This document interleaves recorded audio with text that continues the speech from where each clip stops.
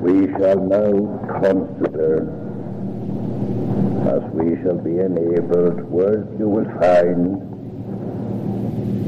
in the Epistle to the Romans and the 4th chapter. Romans chapter 4, and we shall read from verse 4. Romans chapter 4, reading from verse 4. Now to him that worketh is the reward not reckoned of grace, but of death. But to him that worketh not, but believeth on him that justifieth the ungodly, his faith is counted for righteousness.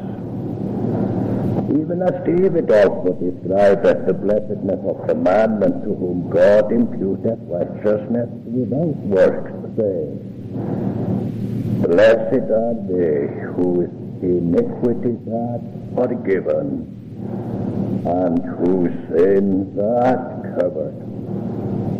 Blessed is the man to whom the Lord will not impute sin. We are acquainted with the definition of the gospel, the meaning, the very meaning of that word. We are acquainted with it as a good news from heaven, good news declared in this word. And the content of that news, the content of that message, is something that has first of all to do with the relationship between God and man.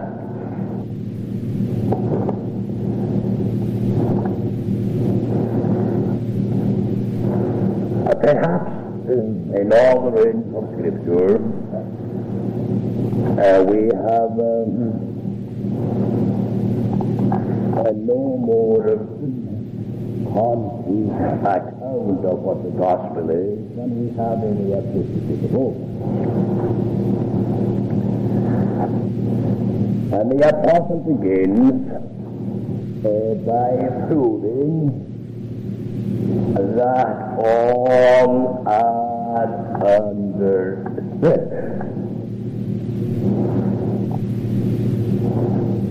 We have before proved that both Jews and Gentiles, without a single exception, are all under sin. Now this is a condition that has been brought about by the creature himself. For the Scriptures know nothing of sin to which guilt is not attached. That is to say, sin is never viewed as being merely or primarily a misfortune, something that came upon man without his having anything at all to do with it. It is always presented as being accompanied by guilt. No other presentation of sin can be conceived of if we take, of course, the Bible as our textbook. For when the apostle here proves that all are under sin, he also proves that all are guilty, and that all who are guilty are without excuse. That's what it means by saying that the whole world must be found guilty and that every mouth might be stopped.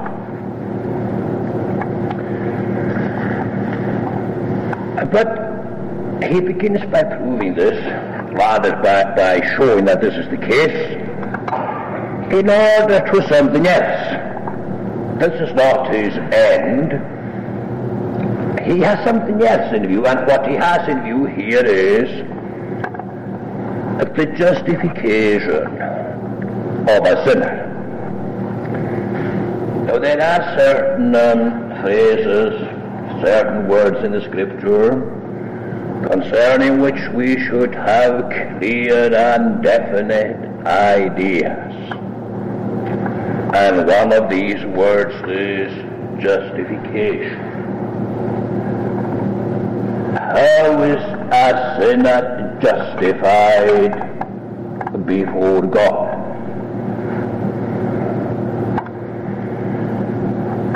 How is a sinner received into the favor of God? Because as a sinner, considered guilty and without excuse, he is not in the favor of God. He is under the wrath of God. Now, in justification, his position is changed. Instead of being under the wrath of God, he is brought into the favor of God. Now, no change could be more radical than that. But how is this done? Well, from the beginning of time to the end of time, there are two and only two ways of which men can think whereby this can be done.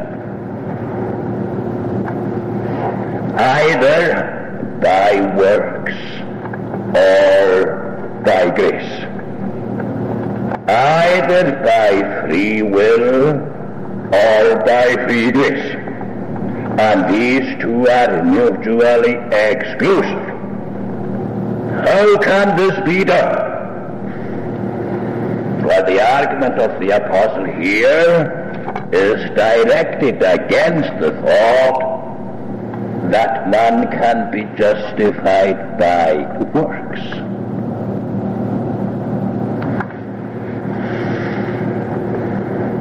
We know that, then as now, the only way of justification that the natural man can think of is justification by works.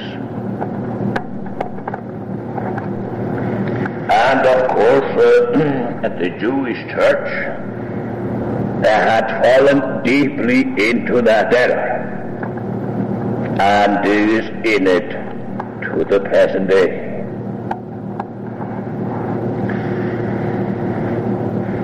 Justification by works. This was the creed of the Pharisees. It was also the creed of the Sadducees. And whatever things they differed, and they differed on many things, they were at one here.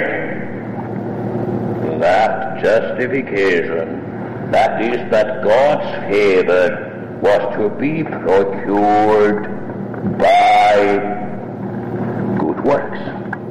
What they considered good works. Now it is against that idea that the whole argument of the apostle here is directed.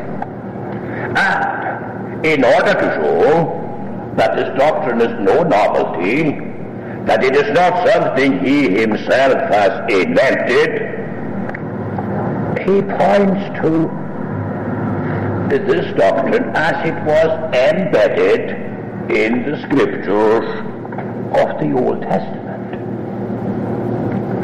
And he takes as his example Abraham, the father of the faithful.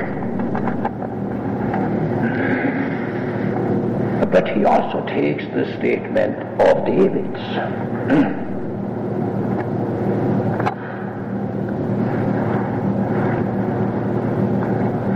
Blessed or happy is the man to whom the Lord will not impute sin.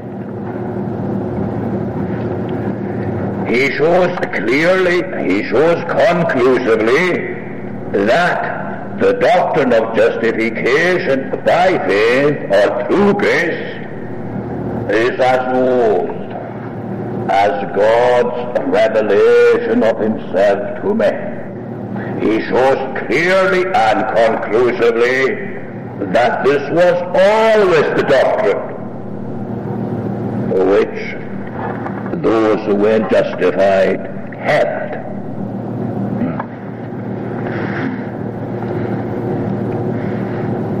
How can a man be just with God?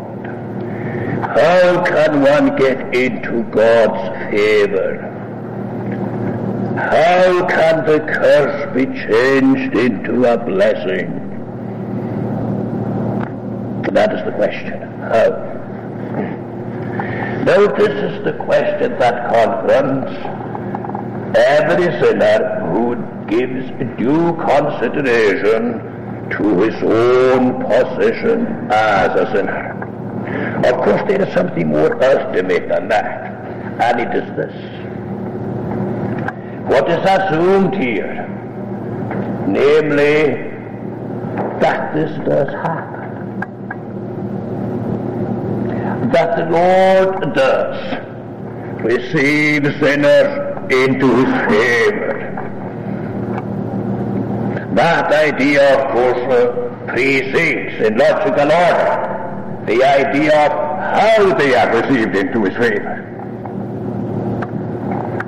And God forbid that we should think of this as a commonplace, something that's not worthy of our consideration. Into this the angels decide to look. At the accomplishment of this, there is joy in the presence of the angels of God. The Holy One does receive sinners into his favor. Oh, how marvelous, how unspeakably glorious that he who is high respects those that are lowly. Though God is high, yet he respects all those that lowly be. He brings them into his favor. He makes them to abide under his shade. He holds communion with them. He speaks to them in the dearest terms. How marvelous, how glorious, how unlike the creature God is. He receives them. That is the fact, of course. But it lies beyond the thought how he receives them. Now, how does he? Is it by works or by faith? Is it by man's free will or by God's free grace? That is the question, and that is the one that is here discussed.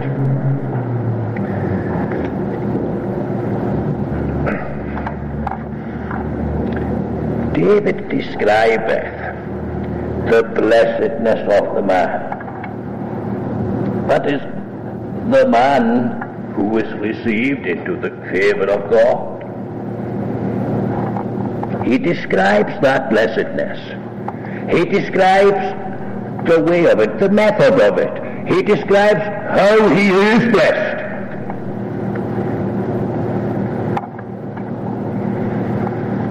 is blessed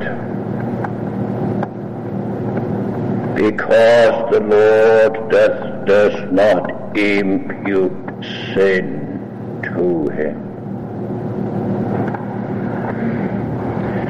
And he doesn't impute sin to him because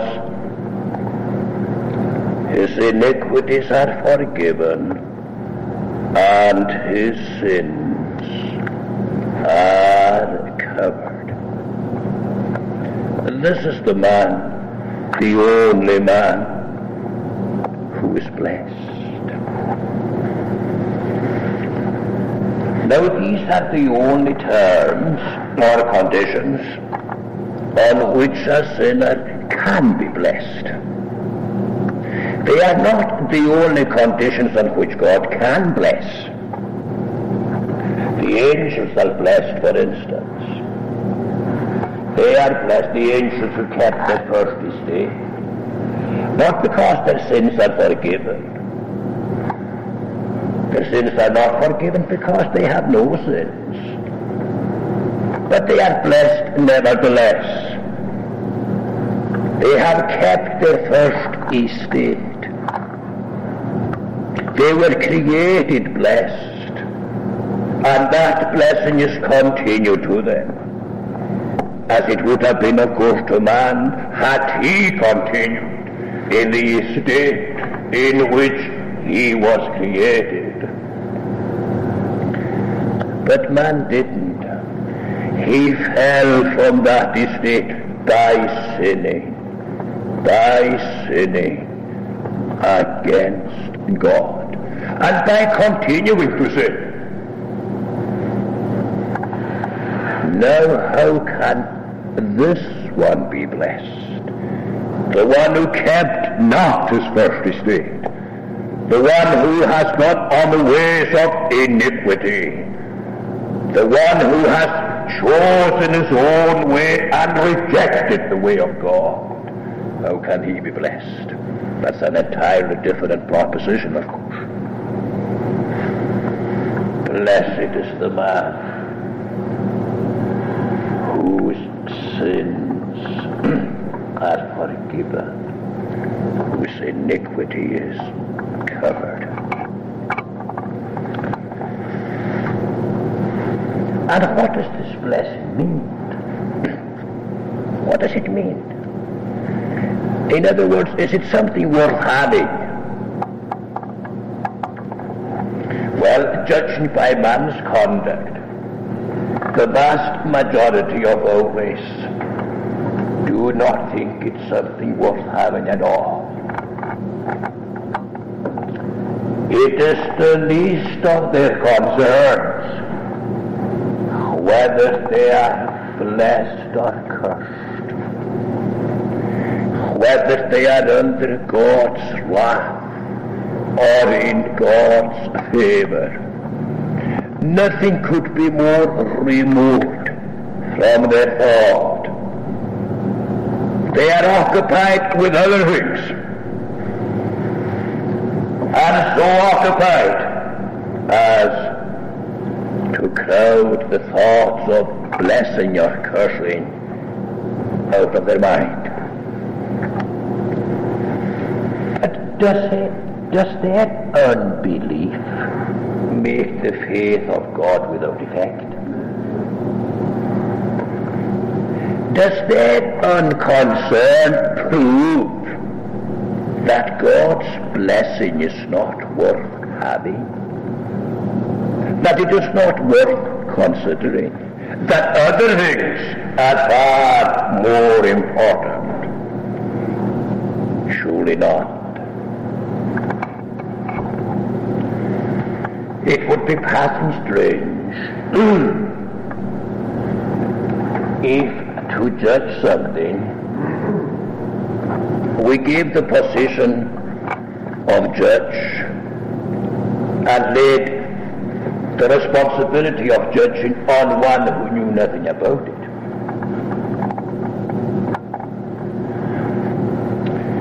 It would be very strange, for instance, if In the case of a complicated piece of machinery going out of order, you ask somebody who knew nothing about it, now what's to be done? Of course you wouldn't have the least idea.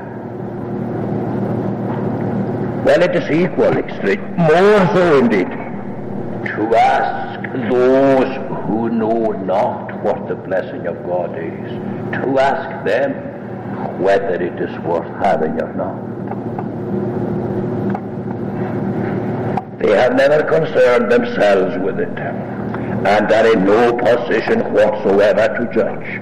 But that is what happens. And strange as it may seem,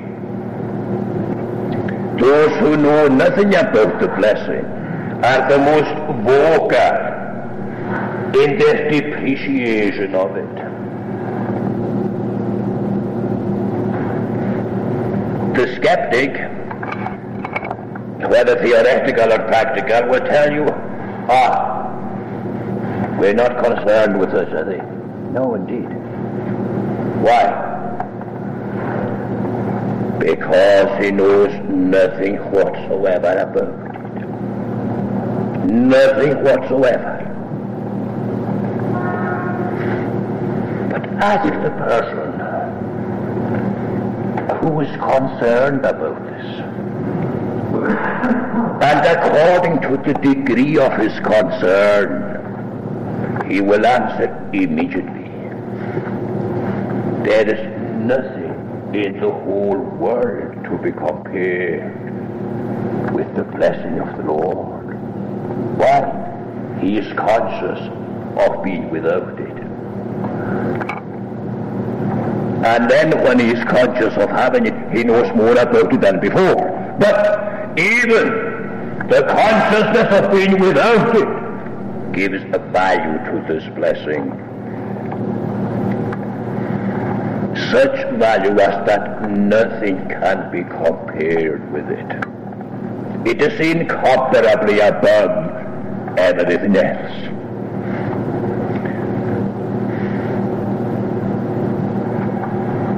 There is a blessed man,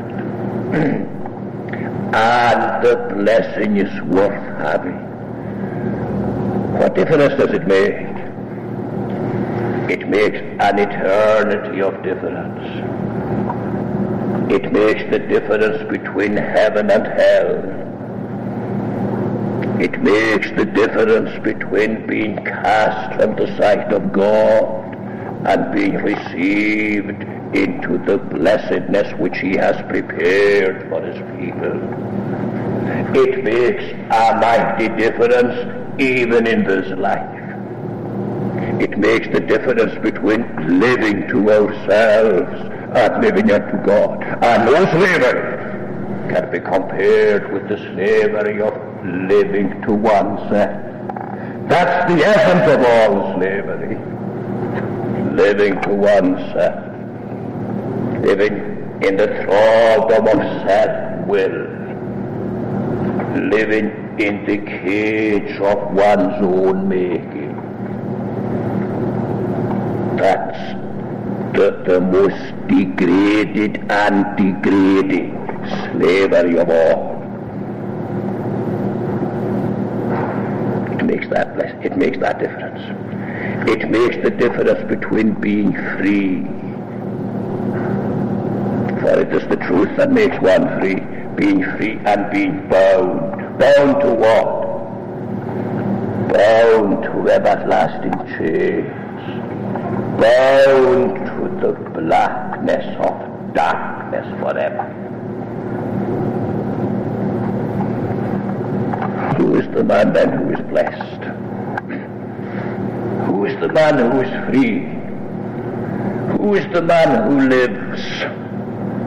Who is the man bound for a blessed eternity? Who is he? The man to whom the Lord imputes not a sin. It is not the man who has purchased this for himself. It is the man on whom it has been freely, gratuitously bestowed. by the King of Kings and Lord of Lords. Blessed is this man. And notice first of all that the emphasis is laid on the Lord. Blessed is the man to whom the Lord imputeth not sin. This is the question of relationship. What does the Lord do to this man? Well, there are two things, or the case is stated both negatively and positively. The Lord does this to him. He imputeth not his sin to him. He doesn't impute his sin to him. And why? Because his sin is forgiven and his iniquity pardoned. That's the positive side. His sin is forgiven, his iniquity is covered. The Lord doesn't impute it. And why doesn't he? Is it because this sin, or the sins that are not imputed, are less heinous? Is it because that even while the persons did sin, they were striving after something better?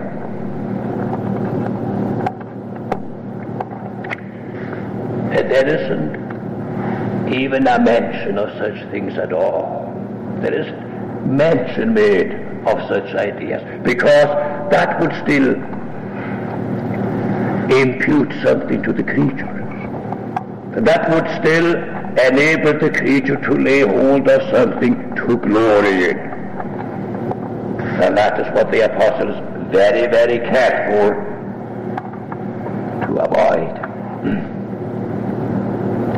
The Lord doesn't impute sin to him. Not because these sins are less grievous or less heinous than other sins. You can go through the whole catalogue, even if you could, which is something no man can do. Go through the whole catalogue of sins. Get the worst sins, the more heinous sins in their most aggravated form. And you will find such sins forgiven.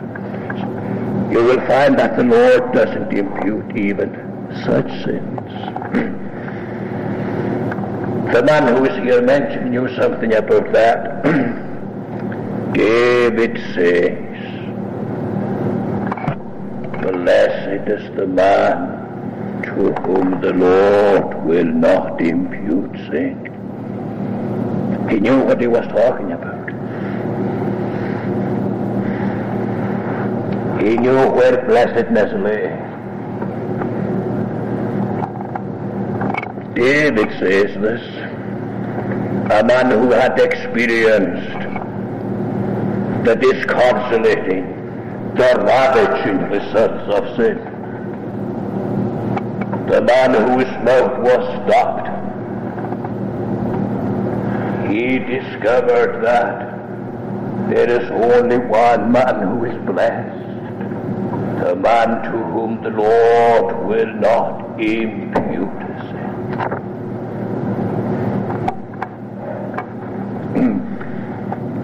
He will not impute it. He won't lay to their charge. But instead of doing that, he forgives it. He covers it. This is what the Lord does. This is how he blesses his people. This is the man who is truly blessed. And yet, despite all this, despite the perspicuity, the clarity, whereby this is made known in the gospel, man still will go on in his own ideas. his ideas of being justified by works. He still will hold on to this.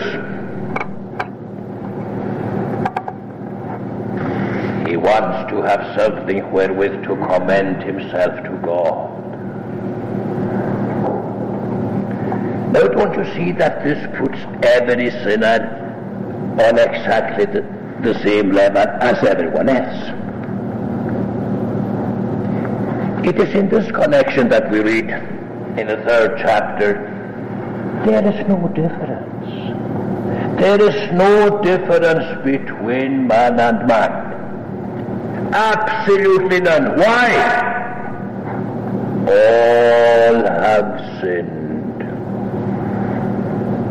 and come short of the glory of God. There is a leveling process here, bringing each to the same level, placing all upon the same grounds, for all have sinned, without one solitary exception. That is, all who came by ordinary generation. They've all sinned, without one solitary exception. There is no difference, absolutely none. Now, there are many differences among men and between men, but here there is none. For all have sinned, all have come short of the glory of God.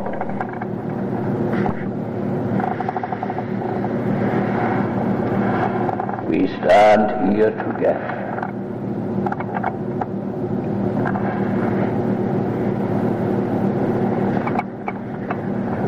No difference. There is none of us better than the rest. There is no difference.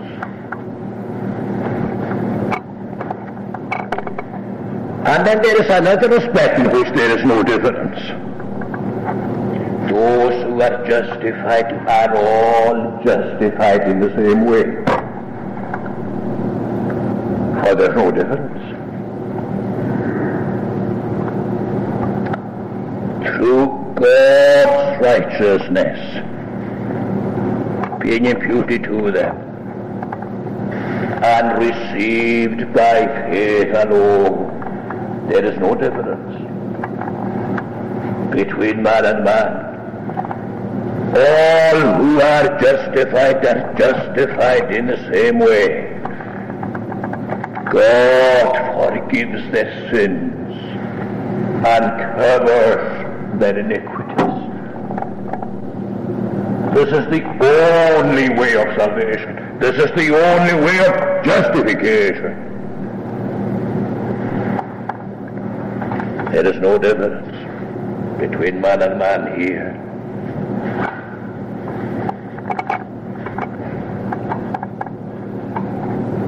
And to whom is this? Here again there is no difference. It is unto all, and upon all them that believe.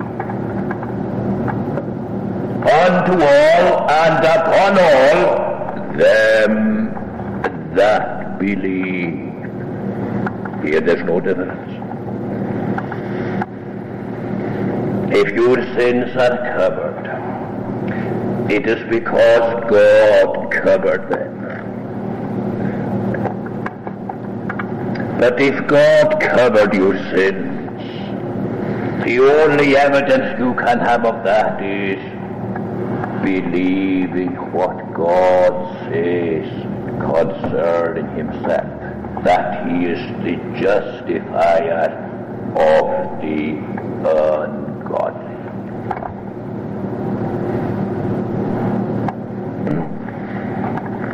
The justifier of the ungodly. So that when this question presents itself, how is a soul saved? Or how is man justified? You can put it in various ways. The answer is this: through the grace of God. Through God in His grace, forgiving sin and covering iniquity. It is not because I have less sins than someone else. Neither is it because I have more than someone else. The pride of the human heart is so devilish, and we use that word advisedly. It is so devilish that it would take food from this to be worse than other people. Well, you won't be justified because you're worse than other people. You won't be justified because you're better than other people. Your goodness or your badness doesn't enter the question. If you're justified, it is because God forgives you sins.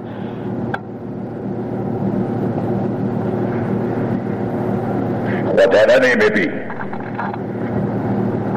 He forgives sins. He covers iniquity.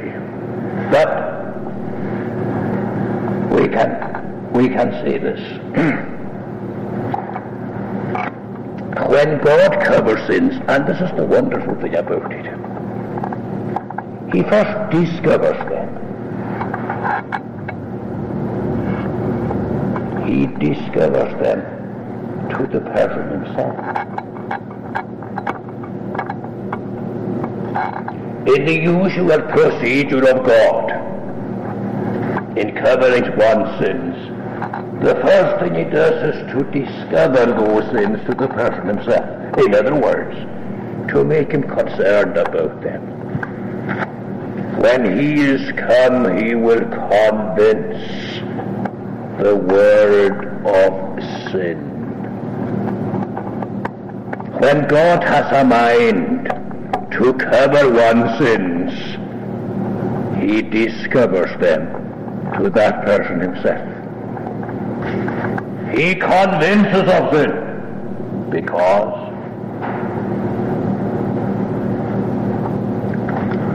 part of His reason for covering sins is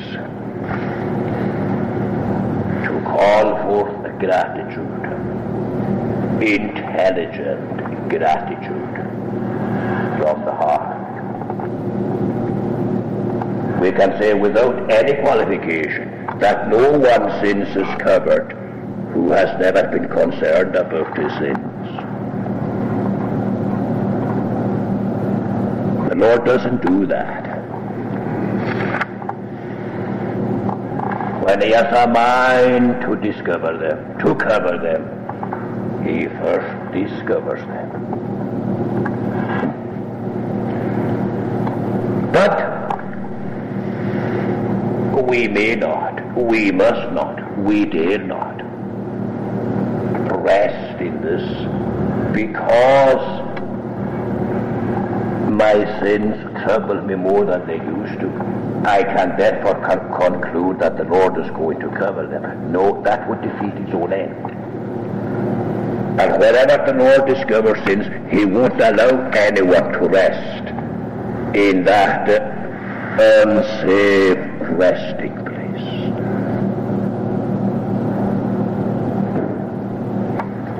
It would be tragic beyond words if one were to say, now that I am more concerned than I used to be about my sins, I can rest because the Lord is going to cover them.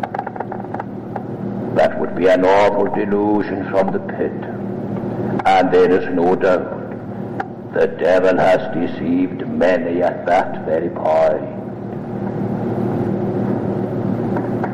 They rested in their own concern, and instead of resting in the Lord's covering of their sin.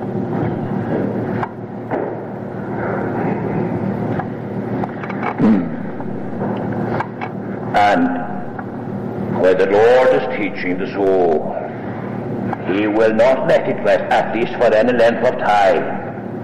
He will not let it rest anywhere until it is brought to the place where he can see that his sins are covered, that his iniquities are forgiven, at least until he is made acquainted with God's way of forgiving iniquity and covering sins. And then this will spell for him a blessing indeed. Oh, blessed is the man whose sins are forgiven, whose iniquity is covered. Blessed is this man, and there is none blessed but this man. Are my sins forgiven? Are my iniquities covered? That is indeed a question, the most momentous that can face one in this world, that can occupy one's thought or engage one's attention. Are my sins covered? Are they covered?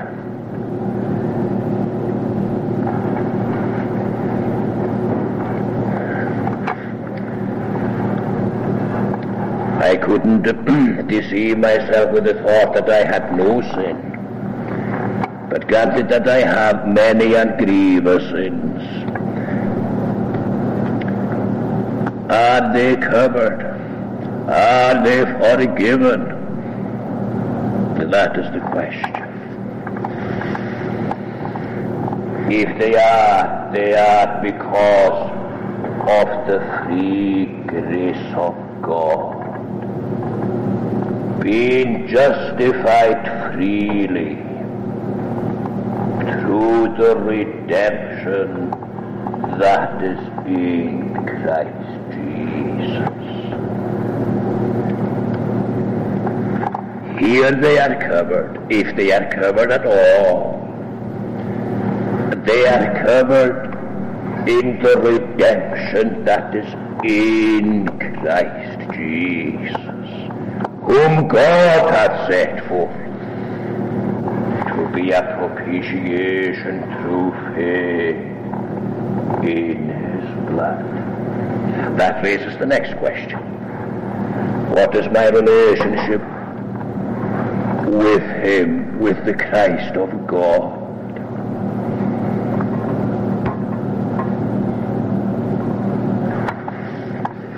If my salvation is in him, if the covering of my sins is in him, if they are covered, or if they are to be covered, what is my relationship with him? It brings us again to the place to which God calls us. And where does he call us? He calls us to behold his Son, the Lamb of God, that taketh away the sin of the world. The Father, by the word of his grace, calls us here. Come and behold. Behold what I have accomplished. For God was in Christ reconciling the world unto himself, not imputing their trespasses unto us. And how was that? That he made him who knew no sin to be sin for us, that we might be made the righteousness of God in him. And When the Lord says, come and behold, may the responsible soul be, Lord, lead me. Lord, draw me, that I may behold the wonders thou hast wrought. Let us pray. O Lord, grant us thy favor. In thy favor is life. And we always need to be reminded of the way of thy favor, the way it comes to those who are utterly and always unworthy of it. Grant us to appreciate the redemption that is in Christ Jesus. Grant us to know that there is forgiveness with thee, that thou mayest be feared. And in order to know this, lead us. Lead us to the cross. Lead us to him who was raised up that he might draw men and women to himself. If I be raised from the earth, will draw all unto me. O Lord, grant us to be among this all, the all for whom he is lifted up. May we behold him and go on beholding him as the Lamb of God. Take away all those sins in him, and thou shalt have the praise. Amen.